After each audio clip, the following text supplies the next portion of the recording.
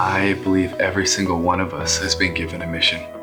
I don't think we're here by happenstance. I don't think we're here by chance. I believe that God has a divine design for every single one of us, because sometimes it really does feel like you're living a roller coaster, but we get to get off and we get to hold on to a firm foundation, and that's the Word of God. Welcome to the Jesus Calling Podcast. This week, we celebrate a special landmark, our 300th episode. Many thanks to you, our listeners, for coming back to our show week after week to hear the stories of real people, just like yourself, who have found hope and peace in the Word of God and in Jesus Calling. For this very special episode, we have 3 guests who have all experienced their share of scars from the hard parts of life, but have found a way to see their scars as badges of honor. And they recognize how God has strengthened them through their pain so that they can reach others with His message of love and healing. We're talking with NFL and MLB star Tim Tebow, singer Mary Clayton, and actor Dean Cain. Let's start things off with Tim Tebow. Hey guys, I'm Tim Tebow. God gave me a platform from sports.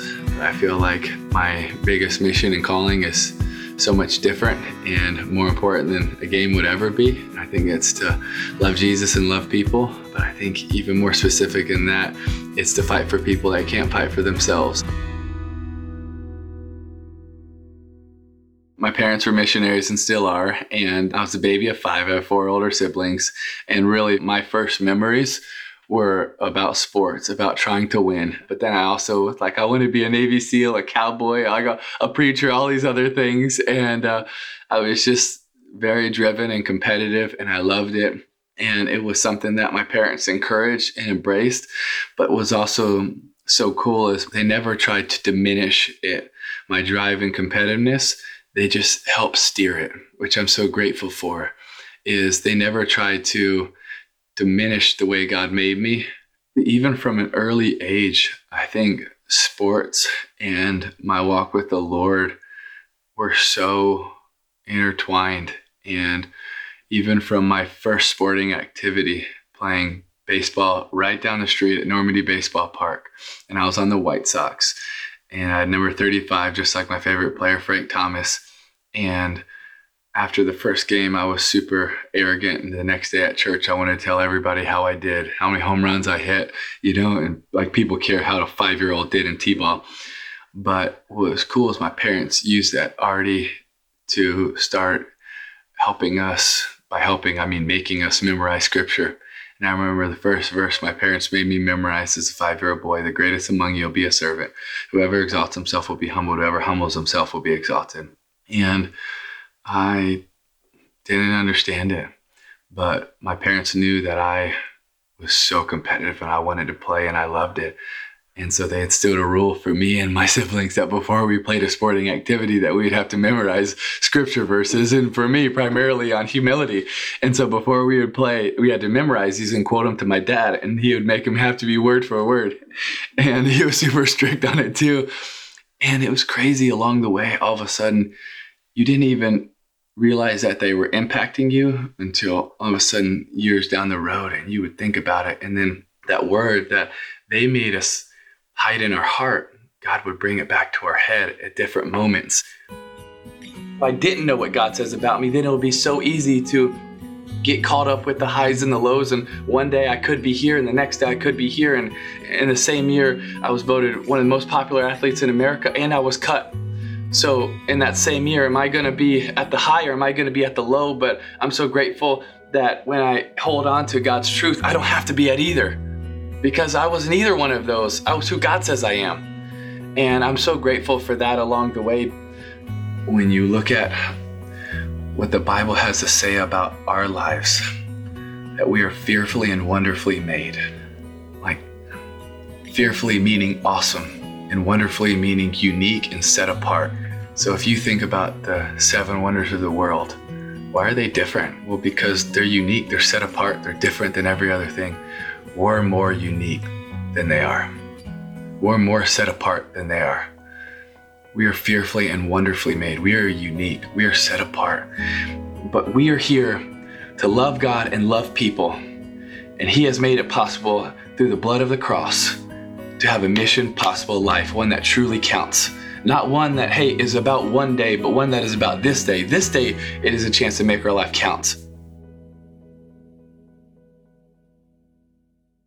It's not the easiest thing. And people ask me all the time, like, how do I know what my mission is? How do I know what my calling is? How do I know what my purpose is? And I always start with the same thing. I don't know. But then I'll encourage them, have your eyes ever been open to a need, to a problem, to a people group, to a unique situation? And has your heart ever been pricked to want to do something? Because if so, if those two things have happened, gosh, that might be God saying, hey, I want you to go meet this need. I want you to go love this person. I want you to go help in this area. I want you to problem solve. I want you to create a solution. And that's where we can't listen to emotions. We got to go back to our convictions. Is when God pressed upon our heart, when God opened our eyes to that problem, and going back to the mission when we believe God gave it to us, and continuing to hold fast. That's why I think mission statements are important. That's why I believe non-negotiables are important. And most importantly, God's truth is important. And we got to hold firm to all of that, because if not, it's so easy to have mission drift. And so there's so many things that I believe that we got to go back to stay firm on the mission that God has called us to. I've gotten caught up in it so many times in my life, those emotions, and I've gotten caught up in thinking that a game matters more. I'm going to speak at the Omni that's attached to the Cowboys training center, and it's a night I'm getting ready to go present the gospel there, but I get a tour around the Cowboys facility, and it's nicer than any team, that's facility I ever played for. And I got to tell you, when I'm walking around, I'm thinking, man, if I could have just played for this team. Man, God, why wouldn't you let me do this? This would have been amazing. This would have been awesome. And you know what's filling my heart? Pride, bitterness, envy. I wish, man, God, why couldn't this be the plan you had for me? Why couldn't, this would have been unbelievable. Like, I would have told people about you. This would have been awesome. And the whole time I'm walking around, I'm seeing all of this. And it's so easy to get caught up in those emotions because they speak really loud.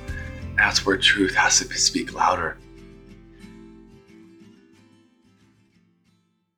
I think one of the things that I really appreciate about Jesus Calling and Jesus Listens is that it does remove so many barriers. It's something that's easy, it's accessible, it's encouraging. People pick it up and they find truth and they find encouragement, and it can help lead them to the next step of their walk with Jesus and their faith journey. And I just really believe, and I so want the church to do this, but is remove the barriers, is remove the no's. And I think one way that we as the church need to do that is to be on the same team, to be on the same page. It doesn't mean that we can't have disagreements. I think that's okay. It's just we can't put those disagreements above Jesus, above our mission, above our calling, above loving the Lord your God with our heart, soul, mind, and strength, and loving your neighbor as yourself. That is what we're supposed to do. I also believe that's iron sharpening iron. But iron sharpening iron is not above Jesus' mission and above Jesus' calling for our lives. We have to put that first, and we have to put the other in its place. That needs to happen. And I want it to happen, but it can't come one. And so I want us as a church, let's rally instead of fighting over who wears ties and who doesn't, instead of fighting over how we worship and how we don't. Like, let's come together and let's live out the Great Commission, and let's live out loving God and loving people. I believe convictions are rooted in truth, and I think they're also rooted in how God has pricked your heart, and what he's asked you to do. And for me, that being really to fight for people with special needs, to fight for people that are being trafficked, to fight for those that have been abandoned, to fight for those that are being persecuted. Like, specifically for me, I really believe God has touched my heart for that. He's saying, I want you to go help them. I want you to go meet that need. I want you to go to where they are. And that's why a big part of our mission here is to be with people in crisis, chaos, and darkness. To be with people in their worst day, not their best day. We can take heart when it's hard. We can take heart when we have people that are criticizing us. We can take heart because he overcame the world. That's why we can choose courage. Because even in the midst of the trials, in the midst of the tribulation, in the midst of the negativity, in the midst of the criticism, we know all we have to do is keep fighting, because he wins the game for us. You can find Tim's latest book, Mission Possible: Go Create a Life That Counts, everywhere books are sold. Stay tuned to Mary Clayton's story after a brief message.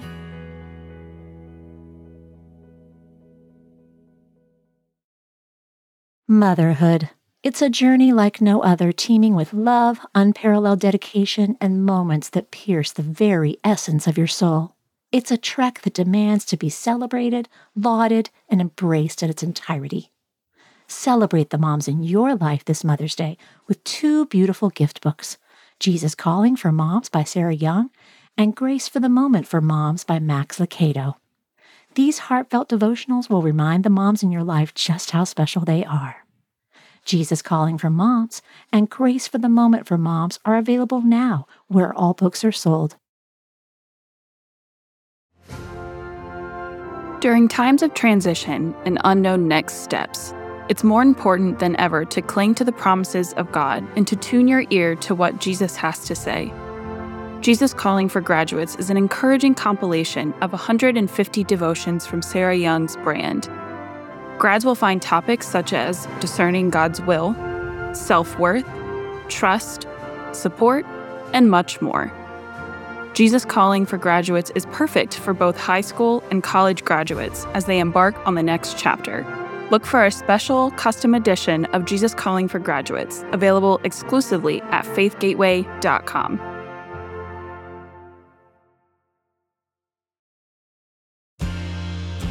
Our next guest is singer and actress Mary Clayton, who blazed a trail for backup singers in the 60s and 70s with her memorable vocal additions to major artist hits like the Rolling Stones' Give Me Shelter and Lynyrd Skynyrd's Sweet Home Alabama. Mary enjoyed many years of being a working backup vocalist, lending her voice behind the scenes, and also had a solo career. As she looked toward the second half of her life, Mary planned to step out once more on the solo stage, but a horrific accident in 2014 threatened to steal her dream. She describes how she leaned on God in this time and what inspired her latest album, Beautiful Scars. Hi, this is Mary Clayton, and I am a singer, an actress, a writer, a child of the Most High, and a survivor.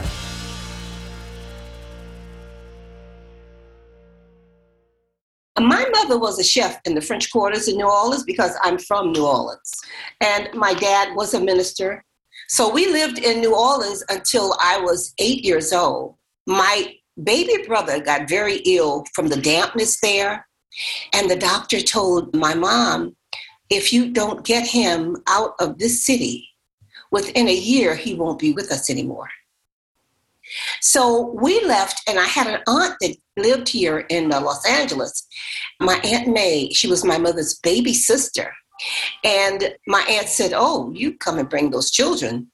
So we came to California. I'm so glad my mother made that decision. I'm so glad she made that decision because this is where my career was. This is where my destiny lied. It was right here in Los Angeles. When I was going into the 5th grade, I had a teacher, his name was Richard Stillion, and he came to my mother. He and my mother had a meeting, and he told my mom, Mary's really, really talented. And I have a great friend of mine. His name is Carl Craven, and he's a music teacher. He's a vocal coach. He coached some of the biggest in the business, and he said, I'll pay for a whole year for Mary if you would let her take these classes because she's going to be something special, he said.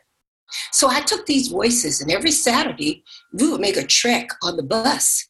My sister and I had this beautiful ride to Hollywood on the bus and to these vocal lessons. And this gentleman taught me how to breathe, how to hold a note until tomorrow. But he taught me skills, that I still use as today,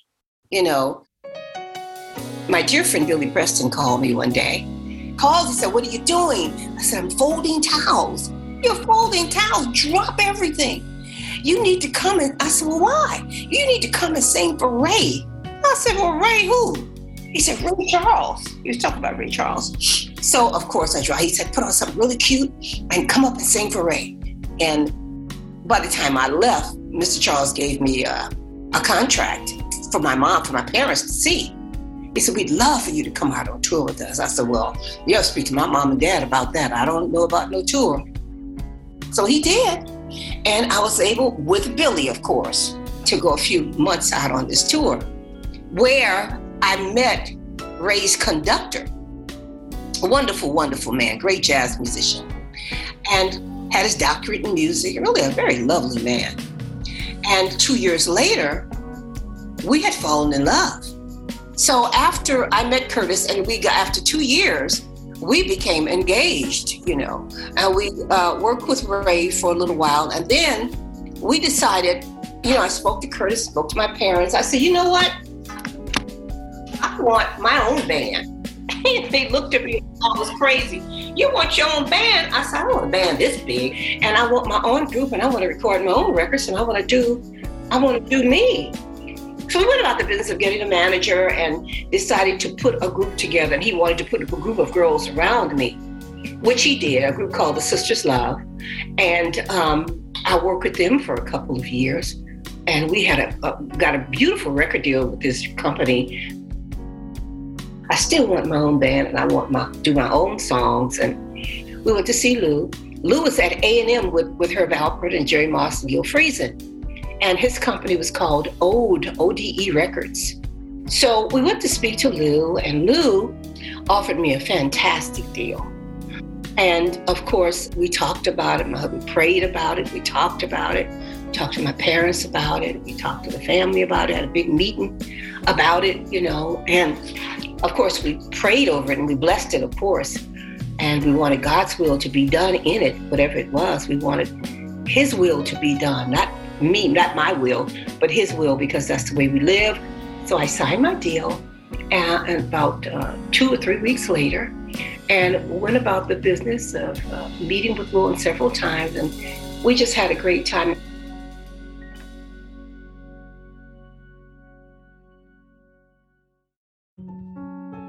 In June of 2014, Mary was injured in a near-fatal car crash in LA, suffering severe trauma to both legs, resulting in a double amputation at the knees.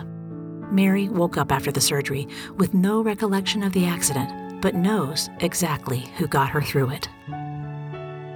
I have to pay homage to God, and I really need to give Him honor, glory, and praise, because He was the one that brought me through.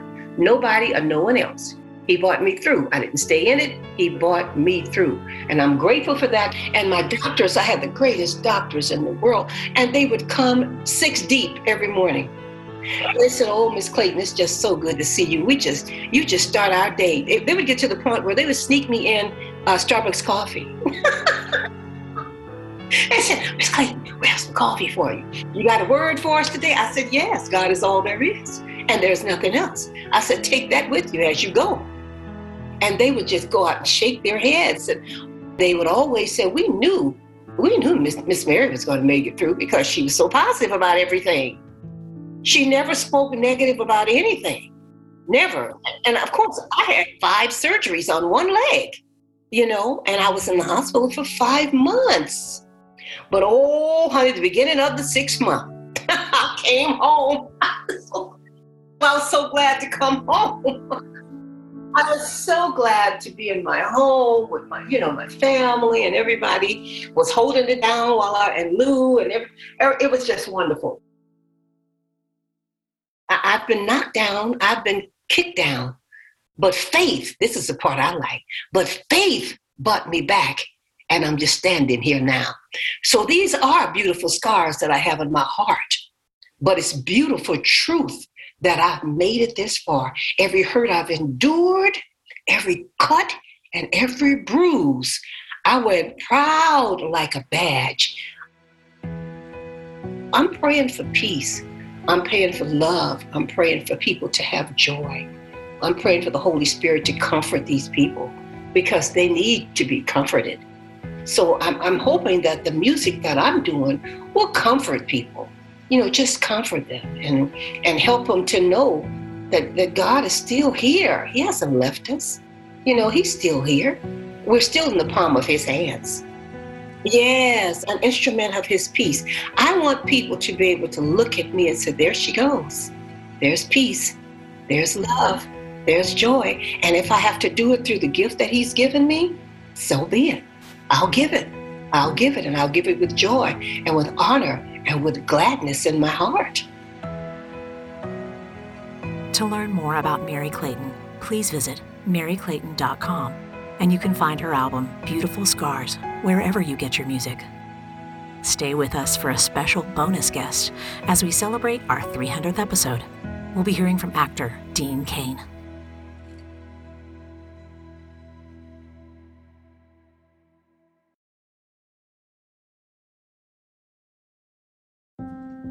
Dean Cain is one of the most well-known TV stars of the 90s, stepping into the spotlight for his role as Superman in Lois and Clark.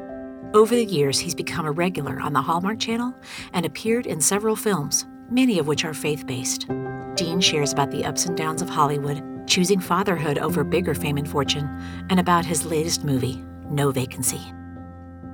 Hey everybody, I'm Dean Cain. I'm an actor, director, producer, filmmaker, and father. So I was raised in the hardscrabble streets of Malibu, California. So rough childhood growing up, going to the beach, surfing, doing all those things. I was born in Detroit, Michigan, but my mom moved out to California when I was 3 years old. By the time I was 5, I grew up in Malibu. Malibu was the most idyllic place you could ever grow up as a child. We literally would go to the beach every day, surfing, running around. We actually lived in a trailer park, which people are like, what, you live in Malibu in a trailer park? I grew up in the world of film with my father being a director and writer and my mother being an actress. And all I wanted to do was go to school and play sports, which is what I did for the longest period of time. So I grew up going to the beach with kids and friends, Sean Penn, Chris Penn, Rob Lowe, Charlie Sheen, Emilio Estevez. All our families were in the film business. I didn't think of it any differently than if your family was in the construction business. Everybody did this. I thought the entire world grew up that way. We weren't a very religious family growing up. We would go to church for Christmas and Easter and a couple other things like that. But it didn't play a huge part of my life growing up until I started getting into college. And in fact, in college, I started taking religion courses, just trying to search and find my way to faith. I wasn't against faith, but I didn't really know what it was. I was too young. And it wasn't until my son was born, when I was in my 30s, where it really, really hit home. And I think being a parent changes you because you're no longer the most important thing. And then you start to sort of understand the whole idea behind faith and behind God because you're living it now. Now someone is more important than you. Becoming a father was really the biggest part of my more embracing my faith.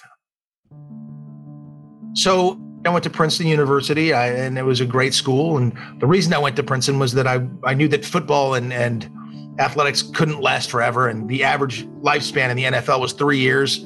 And I thought, I might get a shot. I was an All-American football player at Princeton. I got a lot of notoriety because I broke some NCAA records. And that got me a look at the NFL. So I signed with Buffalo Bills. It was actually a great situation for me. The way they played their defenses, the way they set up everything, I was like, this is perfectly made for me. This is going to be great. And then I hurt my knee and it wasn't getting better. It was just sort of this nagging thing. And I thought, this can't be a real problem until they probably brought me in and said, you have to have surgery. And that's kind of the kiss of death in the NFL, especially for undrafted free agent. And I didn't realize that. And it never really got 100% better. I was still able to be a good athlete and run around and do everything, but not at that level. I felt like if I had been able to play in a game, because it was right before the first preseason game, if I had been able to play in a game, I always feel like they would have done more to hang on to me. But even though I would have gone back in for another surgery. They would have really tried to sort of nurture me back, but they didn't. And then the two things that I had always done well, which was schoolwork and playing sports, football being the best of the bunch, were gone all of a sudden. I was like, whoa. I had to sort of start at the bottom now again. I was watching what my friends were doing. Again, I went to Princeton, so they were going to New York City in the summertime and becoming investment bankers and wearing a suit and being in 95-degree heat in New York in a suit in the summertime is not lovely. And my dad was off making a movie, Young Guns, and I went up and looked at his set. It's like, this is much more fun than putting on a suit and running around in New York City. So I started making plans to become a film writer and actor and filmmaker. And it was in my head, but I didn't think it would be thrust upon me so quickly. So I started at the very bottom, going on commercial auditions with 4 other guys. All right, everybody, eat these Doritos and act like you're dancing at a party. And I was like, my gosh, wow, how the mighty have fallen quickly. And that's the thing, you have to put your ego in check. And it was very humbling, to put it mildly, but I started doing a lot of commercials. Then I got some guest starring roles on some different shows, including Beverly Hills 90210. And then I had my shot to play Superman, and that was amazing. And there was so much pressure on you and so much focus. It got to the point where I'd be asleep at night and I'd be going, wait, no more pictures. No more pictures. Like, just that, it literally happened to me, because there's no way to prepare someone for that sort of fame and being under the spotlight. It's tough with today's world where everything you do is under a microscope, and social media and those things. I'm glad those didn't exist when I was a kid. So that was my journey to playing Superman. And it was great fun and wonderful, but it took, even for me, it took a big adjustment to live life under that microscope.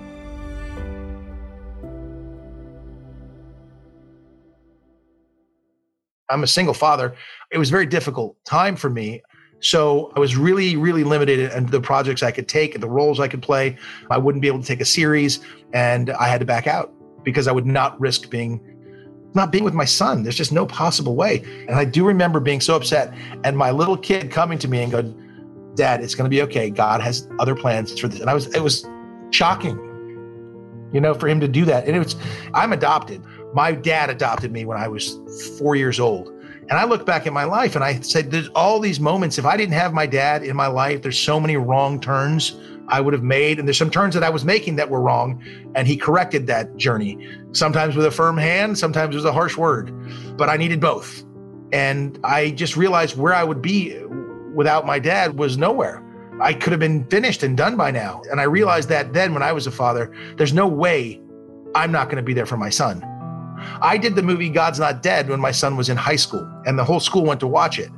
And the kids knew me because I was around. I coached, I was around everything. I was always there. That's the one thing that I made sure I was as a father, was there. My dad was always there.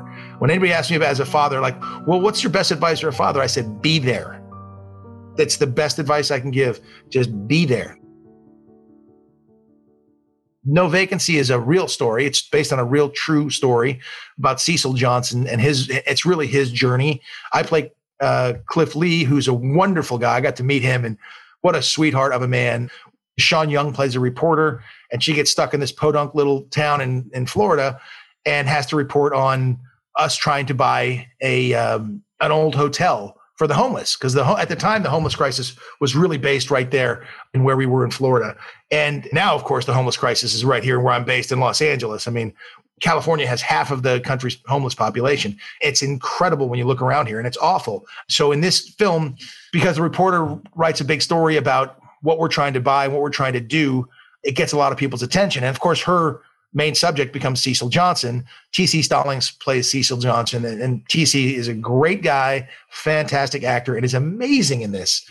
And just like in It's a Wonderful Life, the entire community hears about this and comes together to support this ministry, support this homeless shelter, and support Cecil Johnson. And it's lovely, but there are some tough spots in it. As any journey, there's some tough things that happen, especially to Cecil's character, that make you appreciate the journey. And it's very real. So anytime you're struggling, and everybody struggles, and people people look at my life and go, oh, your life is so good. It's so easy. Everything is just wonderful. No, it's never the case for anyone. I humble myself before God every single day, because life itself is humbling. And, I have a lot of conversations with God, and they happen almost daily. We've spoken quite a bit today. There's lots of things that I need guidance and strength on, and there's so much going on with me professionally right now. Sometimes I can get a little lost, but I don't know. I just feel like there's always a moment in every day, whether it's the beginning of the day. I mean, I started doing this, I don't know how long ago I started doing this, but people will wake up in the morning and they'll go to their phone. First thing, go to their phone. I will wake up and I'll think of 5 things to be thankful for. And I'll thank God for those 5 things before I start any part of my day. Even that right there grounds me in humility and really sets the tone for a day. We can all go on through and say all the things that are tough for us, but to say 5 things that you're thankful for every morning after you get up kind of sets me off on a positive tone. So I find that to be a wonderful practice. You can see Dean in the movie No Vacancy, which premieres on May 9th. To purchase tickets at one of 700 theaters where the movie will be showing near you, visit novacancymovie.com. If you'd like to hear more stories about how God can use us through our scars, check out our interview with Michelle Wilbur Christensen.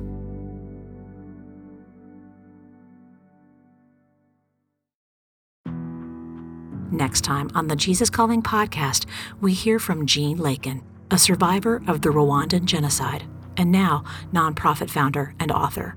Through prayers and tears, Jean tells us her story of learning to forgive those who took everything away from her. God, created us with a choice. So people can choose to do good. People can choose to do evil work as well. So there's no way of resenting God because he created these people who chose to do the evil work. It wasn't God with machetes and clubs killing people in Rwanda. It was the people that he had created who went away from his love and decided to hurt and harm other people. Want to hear more inspirational stories of people who have been changed by a closer walk with God? Then subscribe today to the Jesus Calling podcast on Apple Podcasts, Stitcher, or wherever you listen to your podcasts. And please be sure to leave a review, which helps us reach and inspire others with these stories. Plus, if you like seeing our guests as well as hearing them, you can find video interviews available on our YouTube channel at youtube.com/JesusCallingBook, on Facebook, and on the Jesus Calling Instagram page.